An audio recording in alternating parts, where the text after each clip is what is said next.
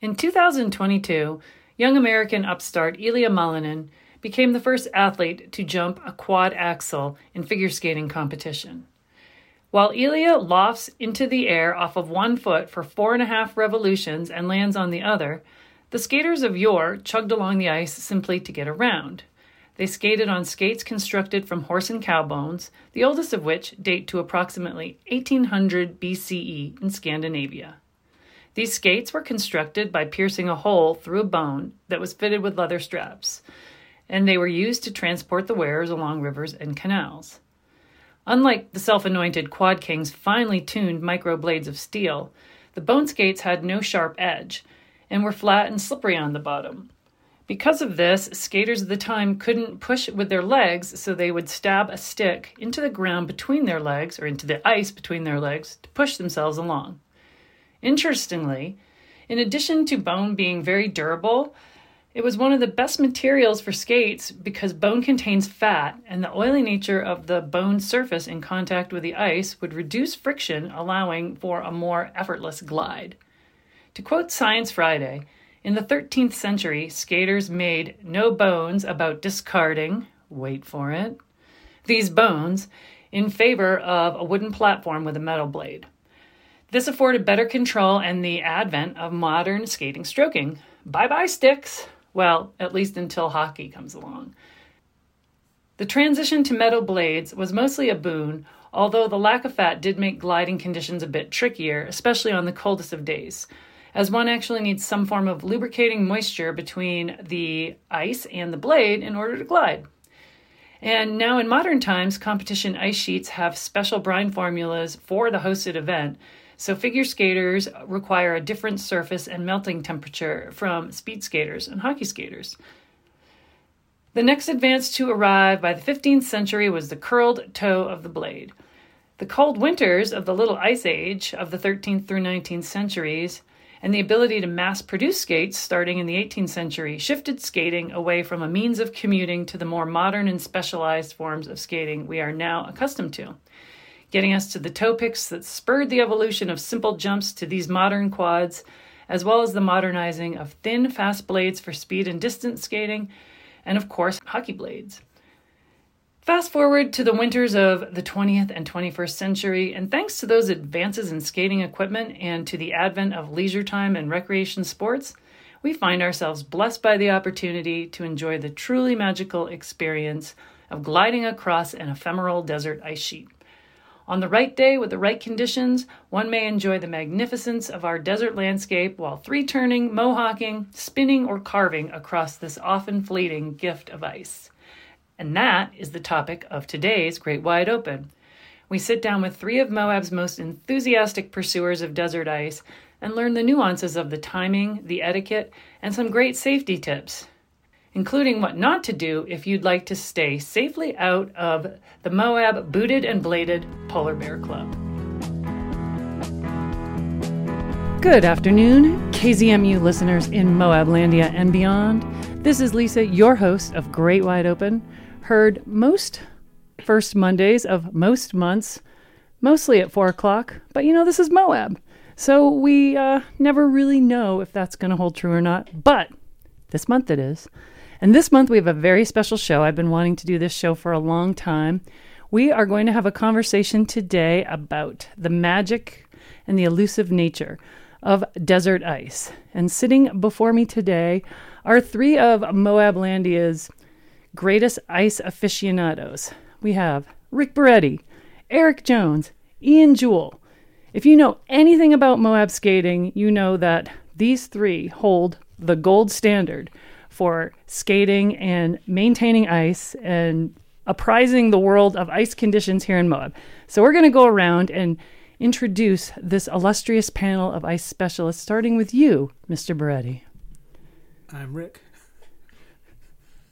Would you like to tell us a little bit about your background as a skater, Rick?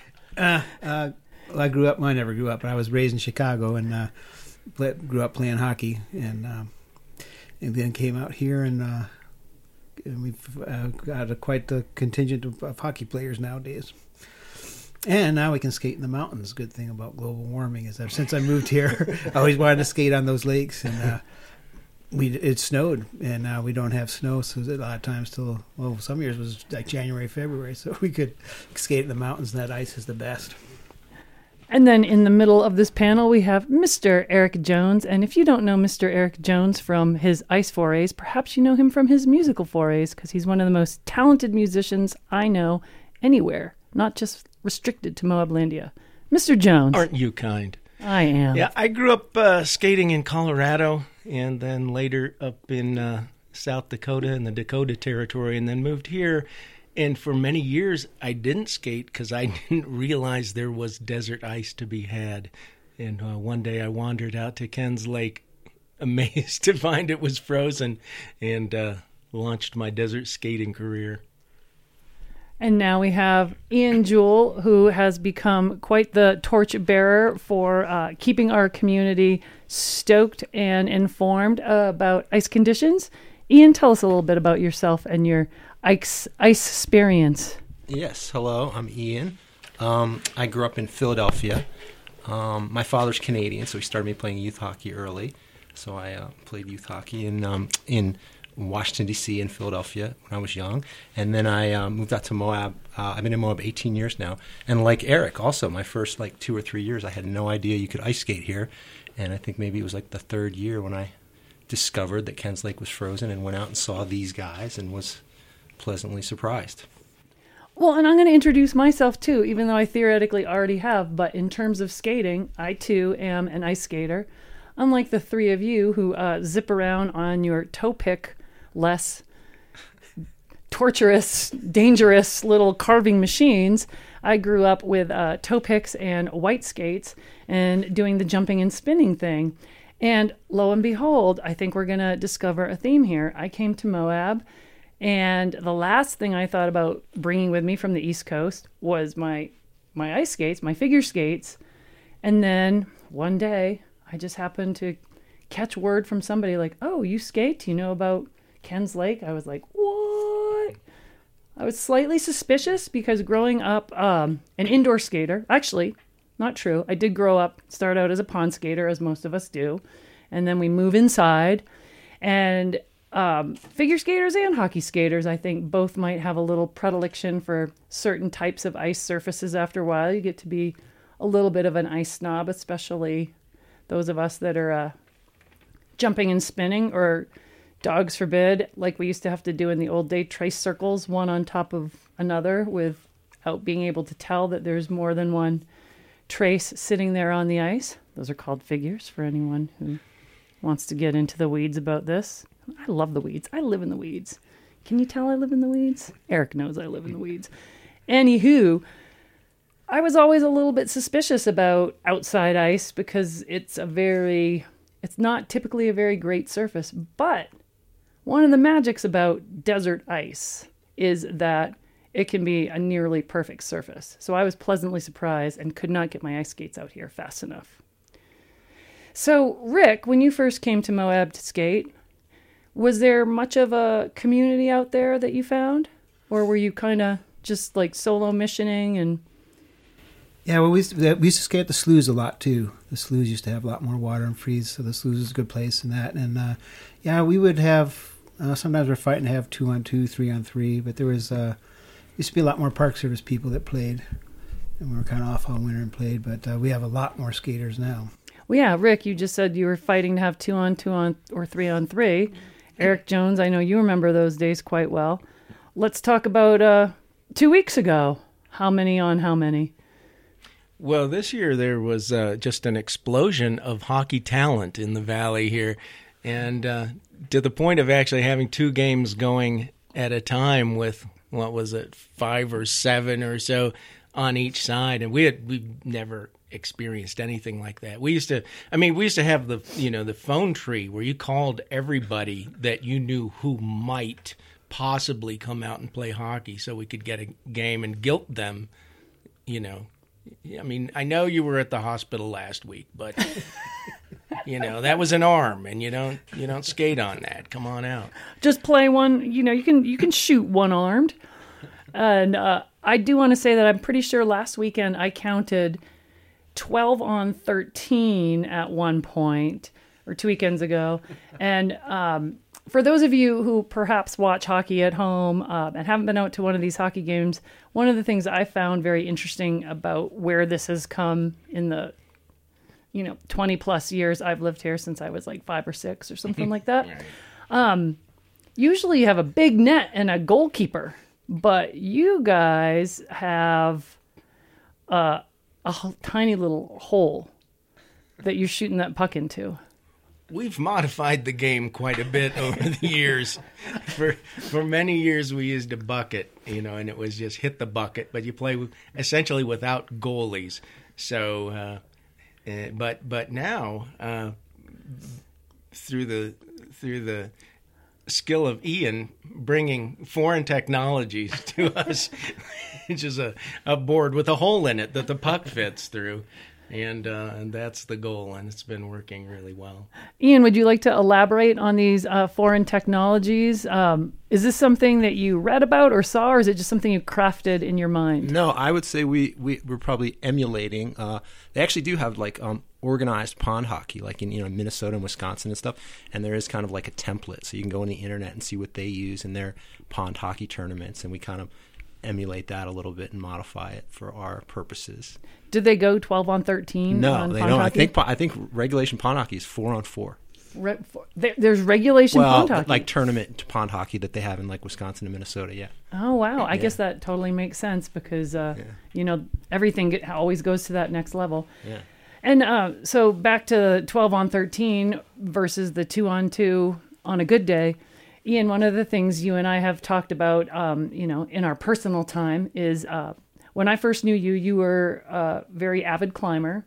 And one of the things that happens in climbing a lot is it's shrouded in a lot of secrecy. Like you don't bring people to your zones until you've ticked off all the classics or all the things you can, or you're desperate enough that you need somebody to help you.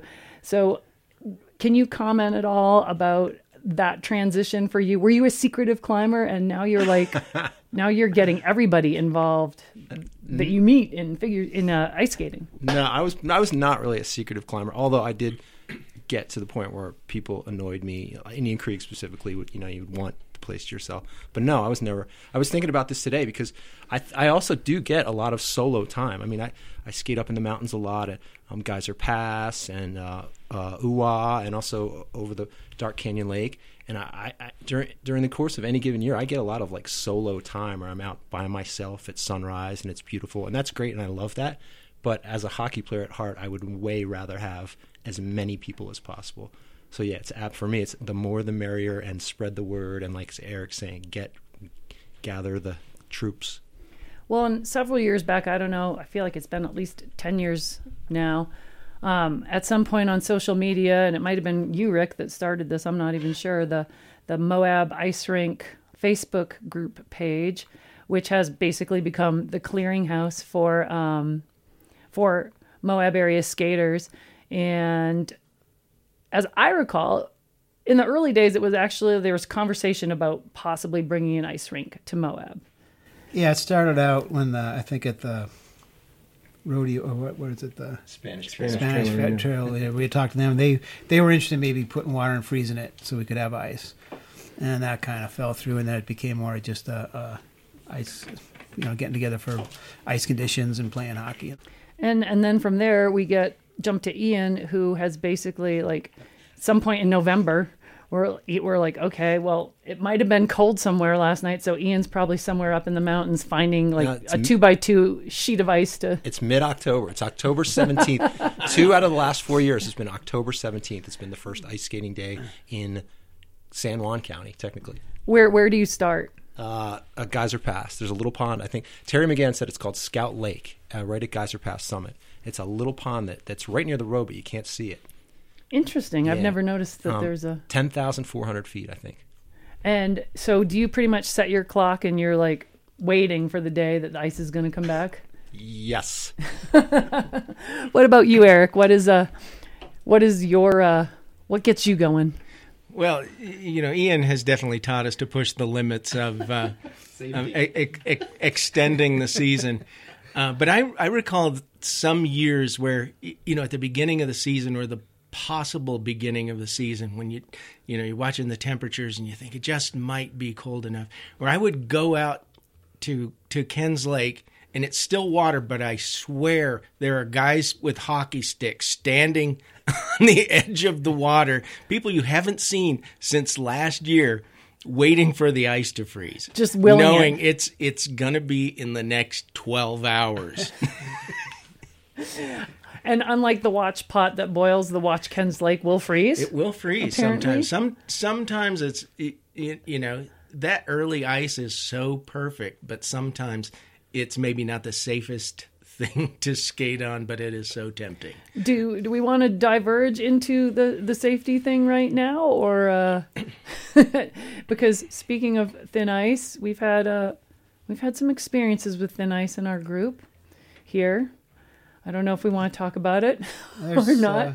Was it me and Johnny Jew are members of the Moab Polar Bear Club? There's 3. There's another this year. We added one. Really? Yeah.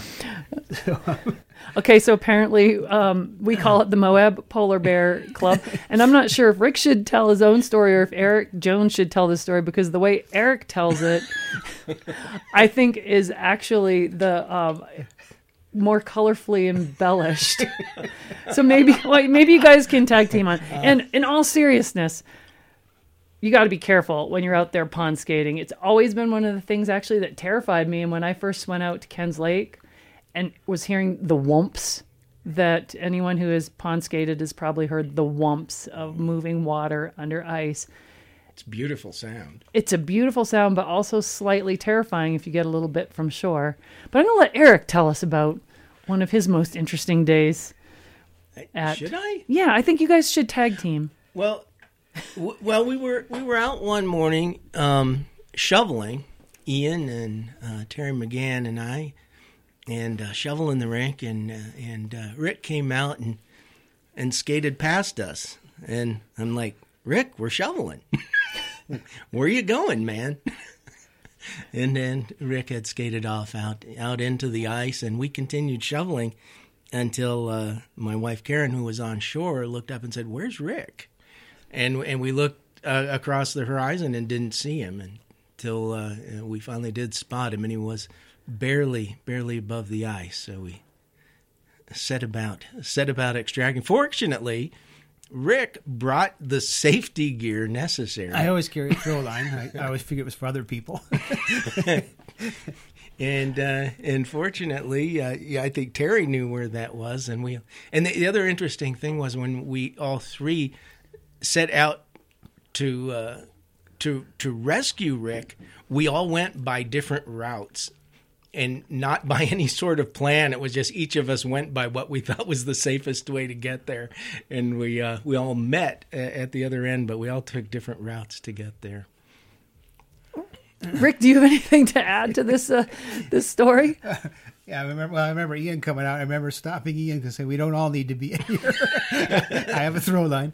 I was skating the day before at the sloughs. We used to skate at the sloughs more than at Ken's Lake, and usually at the sloughs, and usually when you hit thin ice, it kind of lets you know and you can back off.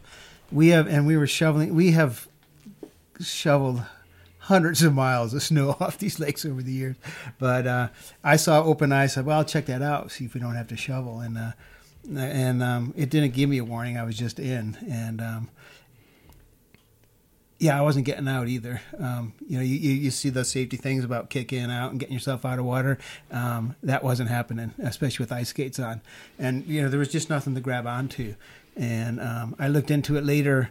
In Minnesota, like all those ice fishermen, they carry Pixalife, which I always carry now. Just a little plastic, they float, and it's got a sheath. If you put it in, because all you need is a handhold. And like even the ice fishermen in Minnesota, they'll at least carry a screwdriver. Just because all you need is a handhold and you're out, or like a throwing line was helpful. So no one should ever go out there without a Pixalife or a throwing line or that. And like Ian too, I'd be out there a lot by myself, especially in the old days, because I'd drop my kid off at school and shovel. And I just thought about, man, if I ever fell in then, it would have been not a good thing. a great thing at all. So, And then I went home and took a shower and came back and finished playing hockey. 'Cause you never know how long you have to skate out here. He skated later that day. it is true. The ice is ephemeral at best. Ian, do you have anything to add to this story? And can you tell us about the new members of the club? No, I mean, that was scary. Yeah, because Rick was, I was worried he was going to get hypothermic after he got out. I was like, you get undressed, take your clothes off, Yeah. So, yeah. And, another guy last year, Johnny, fell in. And then this year, we were up at the Stock Pond, South Mesa Stock Pond. And same thing, somebody was chasing a puck. And they the younger guys, they're maybe overzealous. And they go chase the puck, and they'll throw the brakes on right near the edge. Oftentimes the edges of the pond are more, especially in the afternoon, are more dangerous. And a couple guys are chasing the puck and threw the brakes on. When they throw the brakes on, they just plunk down. And the stock pond's really shallow, so they didn't go in, maybe up to their waist or something like that. So you always send kids after the puck, right? Because they're lighter. Yeah, you should definitely send the lightest. And, well, first of all, shout out to Karen Downey for saving Rick Beretti's life, because it is quite possible that she did. We're laughing about safety, but we'll get on to a little bit more serious part of that later and do a little rundown of how one can be safe skating on our surfaces. But what is, you said everyone took a different approach to, it sounds like Rick has been the most serious rescue that we know of in our immediate collective. What techniques were you all employing, and what worked and what didn't? Well, it turns out everything worked, because everybody got there safely, but we all took different routes that we thought would get us there, I guess. And so in my mind, being a climber, I always, when I'm on the ice, I like to bring a crash pad, because those things float, and I'm like, oh, I could lie on that and possibly try to help somebody, although you don't usually want to get anywhere near someone who's in water who doesn't want to be, because they're going to want to pull you in with them. Rick, congratulations for having the wherewithal to tell Ian not to join you, but what did you guys do? Well, it was the throw bag that was the reason we were able to get him out. Rick brought the throw bag, and it saved his life, because we were able to get it to him, and we all, by that point, I mean, the adrenaline was pretty hyper. By the time Rick grabbed onto the rope, I mean, we yanked him out like a cork coming out of a champagne bottle. How close did you get? However long that rope was, I don't recall. And nobody, you weren't worried about the ice? Well, of course you are, but the most pressing matter was getting Rick out of the ice. That is the most pressing matter, without joining him into the Polar Bear Club. And everything worked out great. The game went on. So you get Rick out, you convince him that he might want to deal with his hypothermia, and then you just pick up your sticks and start playing again. He went home. Rick got in the truck and drove home. But you guys... Oh, we kept playing. Yeah. No, we knew he would come back. Yeah, or I assumed. I think he said he would, right? And and there's another amongst you who has a good skating injury story. Would you like to share yours? We're back to Eric again, telling the story. Well, yeah, there are at least two of us have driven ourselves to the ER because there was a game on.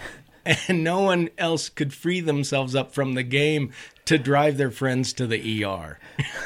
It is really that the people who are playing hockey in this town are really that committed. I went out there a couple of weeks ago with some recording stuff and skated around a little bit, and I was like, yeah, no, I am not going to get live recording, because these people are in it to win it. Well, the rules are, if you get injured, then somebody will come up to you and say, are you okay? And if you can utter a response, that means you're okay. And the game goes on, and you're on your own. You're on your own. And why don't you elaborate how on your own you were? Because that's a pretty good story. So I went out. It was my first day on the ice. I got there. I got my skates on. The game was already going. It was the first day of skating. First day of skating. Everybody is amped up. I skated, down one side, came back to the other side, found myself in position to take a shot. It was an awkward shot, and so I made the shot, but then fell oddly and dislocated my shoulder and fractured my humerus. So the game stopped for almost a minute.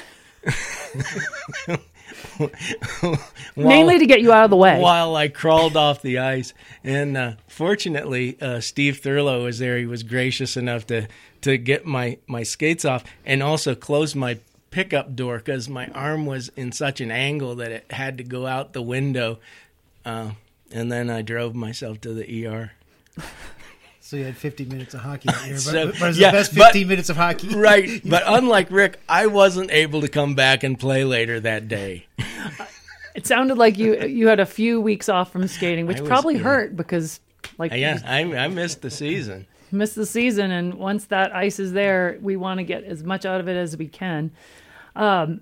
Ian, so how many surfaces, like, going back to what Rick said earlier about the sloughs, I started out skating at Ken's Lake, but then discovered the sloughs, and that was just, for me, as a figure skater, and that's I'm the kind of person that likes to do the jumps and the spins. That ice was like total magic. It was usually really flat, really clean, and would, melt and refreeze at night. And then there's Ken's Lake.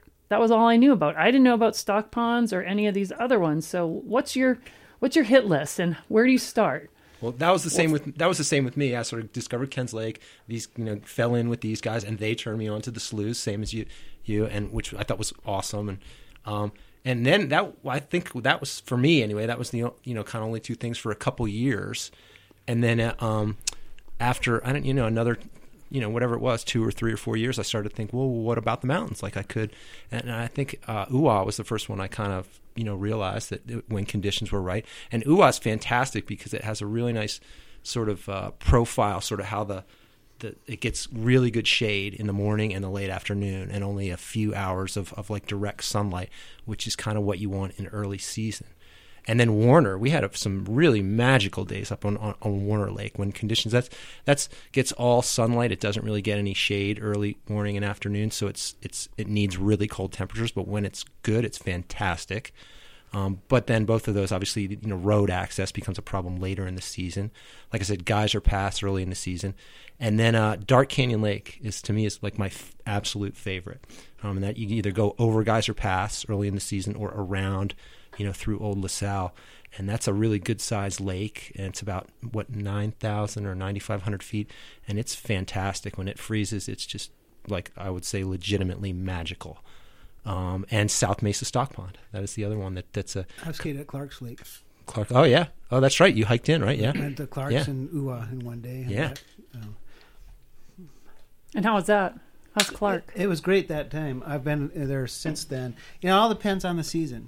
Like in the early days, we got a lot more snow, so that it was just you couldn't skate because there'd be 3 feet of snow on the ice. So now with, now it is, and it's like anything. Some years I remember we've had 1 day of hockey or skating, and some years we've had 3 months. And the best is when we don't get snow, and then it's warm in the afternoon. It's just as natural Zamboni, and the next day, then you get up in the morning, and it's like glass. Yeah, it's kind of a double-edged sword to be like a winter sports person, but then being like, kind of be nice if it didn't snow, but it was cold enough at night. And it is one of the things that we do have as an advantage in our desert ice situation. Sometimes it's frustrating that the ice can get soft really early, but that also creates the nature's Zamboni. But you guys have also created this whole, like, the shoveling. Well, that's, of course, shoveling is essential, but Ian has really facilitated and taught us the art of good ice maintenance by shoveling every day at the end, but more importantly, coming to the ice with 4 shovels. Big shovels. These are large, 36-inch wide, double handle shovels, almost plows. You would almost call them ice plows. And you can get them on the internet. You can, they order them and they deliver them in this giant box. And yeah, you got to have big shovels and lots of them. Yeah, the sophistication has definitely gone up in terms of like the ice maintenance. And I noticed during your hockey game, you took a little Zamboni break. Yeah, we do between periods. Yeah, intermission. We will scrape. It makes a big difference, and it Yeah. extends our season too. Yeah, and it makes the ice so nice. So the ice, even in that little inlet, so, you know, some years Ken's Lake will freeze in its entirety. Sometimes it's just sections.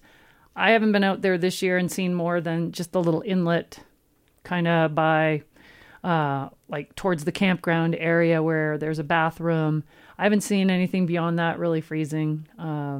So I skated on near the dam this year, several days, and then also over on the west side. We skated a couple days over on kind of the west side of the lake. We had a little session. I think the moral to the story is you got to really be ready to get out of bed and hit it hard. Yeah, and explore. And explore. And before we get off the medical field, I do have to say, we do sometimes. Like last year, we did drive Ian to the hospital when he had a head concussion. So I didn't know this before. Ian is also part of the med rescue team. What happened to you? Oh, I fell out. Usually in hockey, I think this is true of all levels of hockey. The worst collisions are when you collide with a teammate. Yeah. Because it's inadvertent. And yeah, I went back and smashed the back of my head and got a concussion and had to go to the hospital. I wear a helmet all the time now. I used to sometimes wear a helmet, sometimes not, and now I always do wear a helmet. Well, the other thing that I noticed about watching, you know, your style of play, typically we think of hockey as being a little bit rough and tumble, and, you know, you have your enforcers if you're like following, like, say, the Pittsburgh Penguins or something like that, and you know that there's going to be a couple guys out there, they're going to rough you up, but I noticed that there was a really good flow between the more experienced skaters and players, and nobody's trying to kill each other out there. It's like you can see people get competitive for a minute with someone who they know is like of their same skating ability, but the second it gets a little mixed up, there's just like a little nice organic back off. This is very civilized hockey. Yeah, and you're absolutely right that people play to their ability, but I mean you have to rein it in, knowing that you want to keep playing. And you keep playing by keeping other people interested in the game, and and keeping them out of the ER. So yeah, it is a very civil form of hockey. It is. It's very civil, and it's very open and welcoming. Like if you are a person who does not know the Moab community, I think. Eric, you said there were some people maybe from Massachusetts, some people came over from Grand Junction. Well, I took a poll this year at one point because I was out skating and I didn't know anybody there from past years. So I quizzed them and it was virtually all New Englanders, you know, a couple from Vermont, couple from Maine, Massachusetts, Connecticut. And, it's just amazing how skaters do find ice. They smell it, I guess. Just like, where is that frozen body of water? I personally am so glad that I was actually, like, in my mind, I guess, brave enough to try this open surface skating, because I did find it a little bit discomforting at first, coming from the inside situation with nicely glazed Zamboni ice. But well, I once skated, or at least tried to skate Courthouse Wash once out of desperation, and that I wouldn't recommend.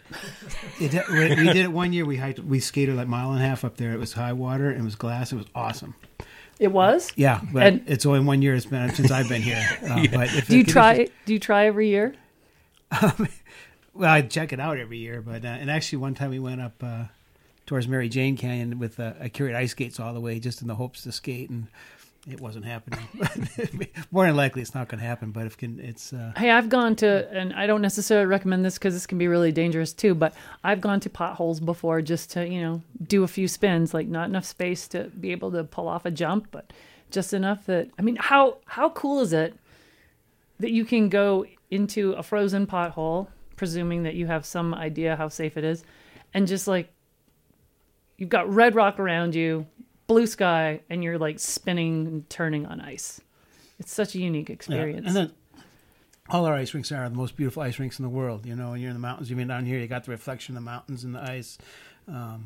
Absolutely. It's the best. I do. I think that is the magic. And there, I also, we're talking about hockey, but I mean, just the pursuit of skating. Skating is so wonderful, and I love full moon skating and sunrise skating, and those are wonderful times. You've usually got big ice to yourself. When Cane Lakes freeze the whole thing, I mean, that's a lot of ice. That's skating. A lot of and the ice. old days in the sloughs, when they had you could put your skates on at the blind, and there's all like little rooms. You go through the woods, and you see lion tracks, and then you come to the big pond. And you can skate to the river. It's fantastic.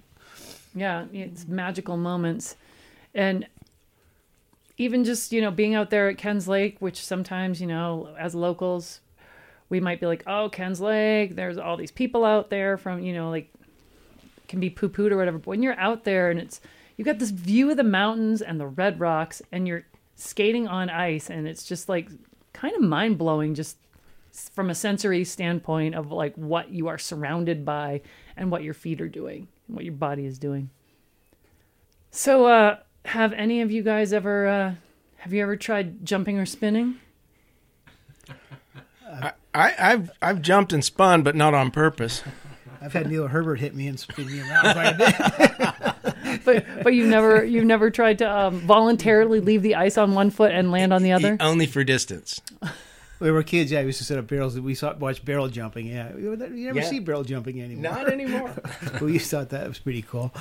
But anything with a toe pick is bad for a hockey player. Well, anytime we all probably have about the same size feet. So if any of you ever want to take mine for a test drive, you're more than welcome to.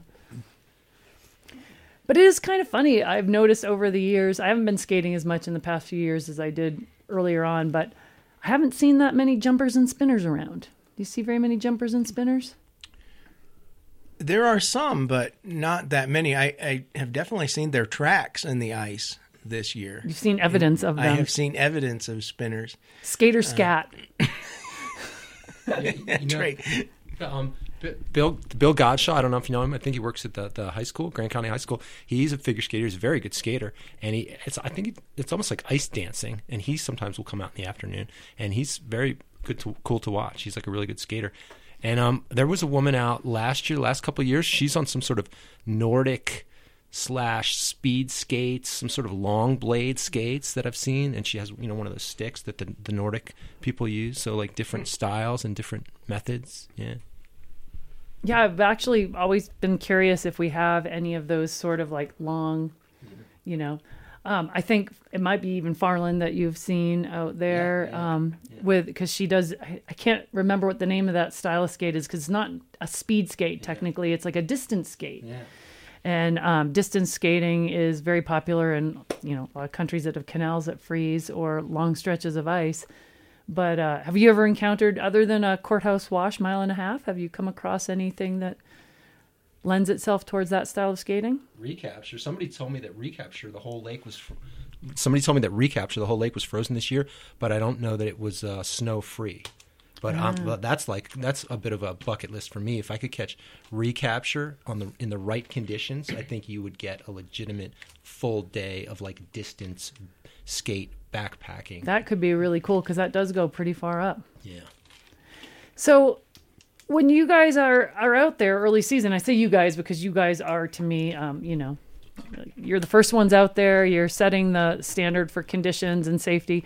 What are you using for determining factors for like, don't go past this point or, okay, I know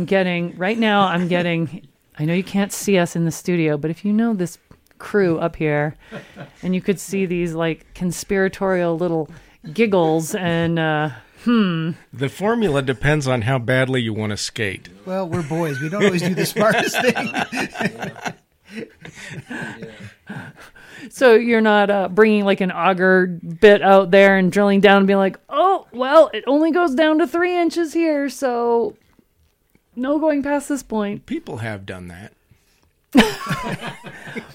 All right. So we recommend it. I think it's each person has their own method. I think there is no standard, in my opinion.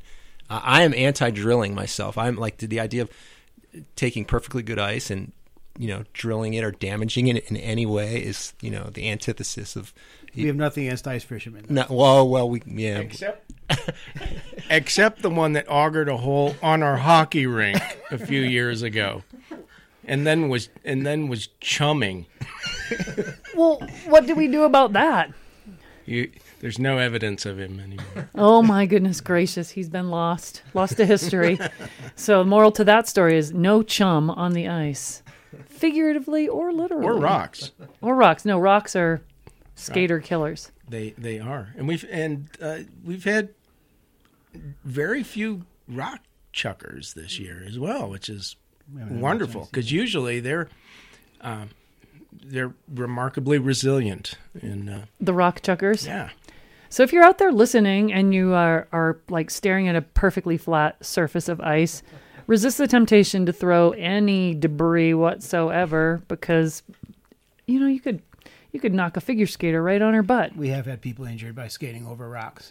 Yeah, I have taken some tumbles from said obstacles. I don't know that they were thrown intentionally, but it's something to think about. The other thing, we talked a lot about hockey because you three come from a hockey background, and there's a very robust hockey scene that's going on at the Kens Lake area in particular. But you guys also do a really good job, I'm assuming it's you guys, clearing space for let's call them the recreation or the open skaters. And is that like part of your routine? You get out there and you're like, we got to shovel for one for all for one? Absolutely. Ideally, if there's a lot of snow, the best case scenario is shovel 2 or 3 rinks. And there is some self-interest involved because we want to keep them off our hockey rink, But yeah, ideally we want to have, a space for us to play hockey, and we want to also definitely make a big space for families and kids and recreational skaters. And I've seen also a lot of positive things about like trying to hook people up with gear. Yeah, totally. And we like to skate too, so I like to you get a big circle around it. There's a lot of snow. That's another thing too. When people walk across the snow, if then that freezes and you have footprints and it ruins the ice too. Because we can shovel that later. But we have loaner skates. We have Audrey Graham for a long time had skates. Everyone had donated, and then Glenn and Annie, Glenn Sherrill, and gave us their skates. We have just for the community's given us a bunch of skates, and they're just for loaning. A lot of times, if I see kids throwing ice, I say, hey, we'll give them skates and have them skate, and then they think that's pretty cool, and they don't throw rocks anymore, so that's good. But we have skates. A lot of kids skates too, so it's you don't want to really spend hundreds of dollars on your kids' skates when they're only going to use them for a month here, or a week possibly. So we have loaner skates that people can use it. We have a lot of different sizes and that, so we try to hook people up with that if they need it. Yeah, gear is tough to get out here, so you really have to plan ahead and share as best you can. Because you can't just say, oh, there's good ice, I need to go buy a hockey stick. Right. We don't have that resource readily available. And if you are out there listening and you're the kind of person who loves to go to GJ or Salt Lake and cruise the thrift shops, if you see, especially in the summertime, you can find skating gear, hockey sticks, things like that. Take a chance on it, get in touch with one of these guys, and they will find a way to make sure it gets into good use. So if someone's out there and they're listening to this and they've always been curious about wanting to explore this option here in Moab, what would you recommend that they do to get their feet on the ice? Be patient. Be patient, wait for the ice. But let's just say, we're going into another potential, freeze situation. Third season. So third season, we've had some freeze thaws. If someone hasn't been skating ever or this year, they can show up at the ice sheet pretty early in the morning. And is there a pile of skates there that they can, how does it go down? I used to always just carry them with me and have them. I don't as much anymore. They can always go on the Facebook to the Moab Ice Rink and say, hey, we're going to be here at a certain time and get in touch with us that way, and we bring skates or they can come pick them up. Yes. We have been using the Facebook page. It's called Moab Ice Rink, and we, like as you mentioned earlier, we've been using it as a bulletin board, clearinghouse, gear exchange. And so, often during the week we'll go on there and say, hey, has anybody checked out the sloughs or Ken's Lake? And so, yeah, if somebody was interested in participating, they should check out our Facebook page and join it and ask questions. And we like to, like, as you said, like welcome people and give them the info and have them come out and play. That's so awesome. I love the open door philosophy that this community has towards ice. I'm wondering if it's getting to the point that we might need a JV and a varsity team or two teams. Yeah, I think Chris Venegas is trying to get some youth action, some 6 and 7 year olds, some peewees and squirts, and yeah, he's making an effort to get some of the, is it charter school or probably HMK kids going. So I don't know how well that's going, but I think he's got maybe like 2 or 3 kids. But we're not going to move to cages and goalies? Well, I was just going to say, previously, youth hockey had been everybody under 50.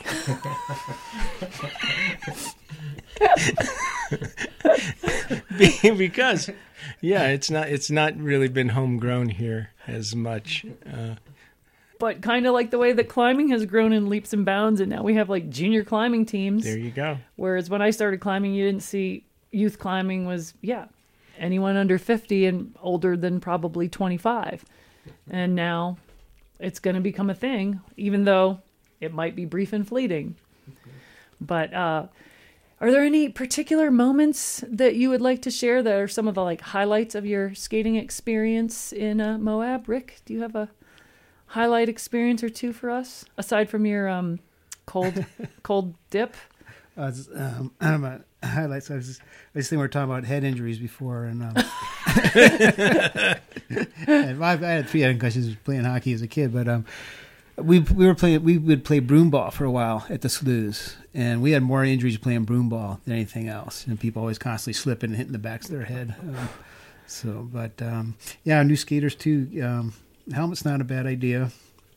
Old skaters too. Ian wears one, helmet's not a bad idea. Yeah. It's socially acceptable now.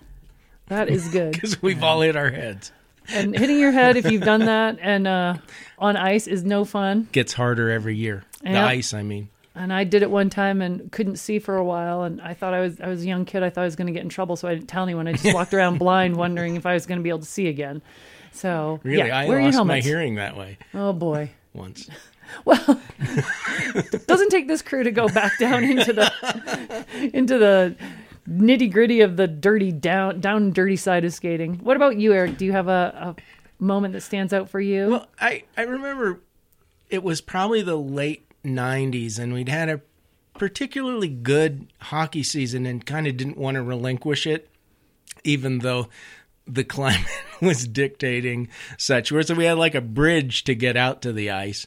And and a pickup pulled right up to the edge with a rescue rope already tied onto the bumper, and throw ropes strategically placed around, and people still trying to get just the last wisp of winter. Another interesting thing is that I remember playing hockey with Bruce Harrison out there many years ago, and Bruce and I got to talking to him. We had actually not only both lived in South Dakota, but we had been in the same dorm. What are the chances? Well, it's people from cold places, so it's not as big a world as you think. Without the ice, that moment might not have ever happened. Right. Ian, do you have a desert highlight, so to speak, you'd like to share with us? Not one in particular. I just love hockey. I just love anytime we get a good game of hockey. I'm very super joyful and laughing and loving it. And we've had a lot of that this year, so it's very cool. Like you said, we're not restricted to 5-on-5. I get a kick out of 9-on-9 and 10-on-10. It's like a Soviet bandy or shinny or some, some different, European style of just fun ice activity. It's cool. It's chaotic, and I like it. I will say I do I have a very special place in my heart for the sloughs. As much as I love Ken's Lake and the skating out there, I think that some of the most magical moments for me skating, and maybe that's just because also was when I was skating the most, were out there on the sloughs, and just like kind of how mind-blowing it is to live in a place where you are skating on a surface that not long ago, maybe even a month or two, you had been like floating down on your paddleboard or something like that, wondering if it was ever not going to be the hottest day on earth. And then it's winter and you're out there and you're skating, and it's so magical. I think it's a really, really unique thing. The ice is always different, and that's the nice thing about the desert, though, because we get that natural Zamboni.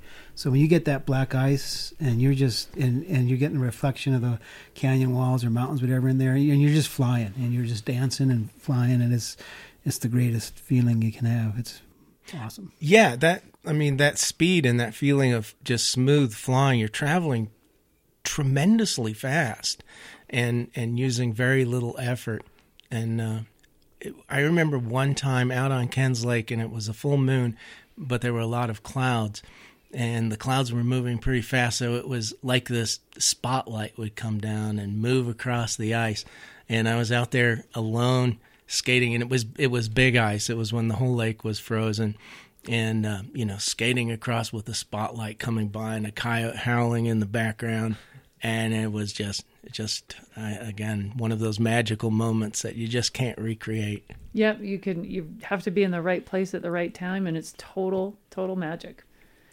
Well, I so appreciate you guys for all you do, bringing skating into this community. I think we all do, and being so open and encouraging to all the new people. And it's been really fun to watch skating grow in this community, but also see you three stalwarts just standard bearing, carrying that torch. We're still alive. Still alive. I'm thinking that it's not going to be too long before maybe 2 or 3 of us are out there with our walkers, or the ones that they use to teach the kids how to skate. We're just going to need them because we just need them. But yeah. And if there's any other passing words or anything that you have for anyone wanting to get into skating in Moab, or like I said, people can come on the Facebook page, and we tend to maybe try to pass on elements of what I would call etiquette. I think in the desert, particularly morning skating, it's very good to skate in the mornings, and it's very often almost mandatory to stay off the ice in the afternoons, because you can do a lot of damage. If you go out in the afternoon and the ice is soft and skate, you can really mess up the ice and ruin a lot of hard work that went into creating and maintaining that ice. So we try to maybe mention that to people who are new to the activity. And if you're out there, pick up those shovels if you're just hanging around, and roll up your sleeves, do some work, and maybe buy these guys a beer or a chocolate chip cookie or something. I don't know. Well, thank you all so much for coming here to KZMU and talking about our shared passion for desert ice. It has been a real treat. Thank you, Lisa. Thank you. Thanks, Lisa.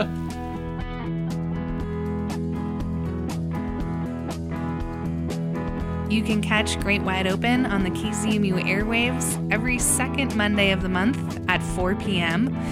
Archives are at kzmu.org or on your podcast player at KZMU Public Affairs.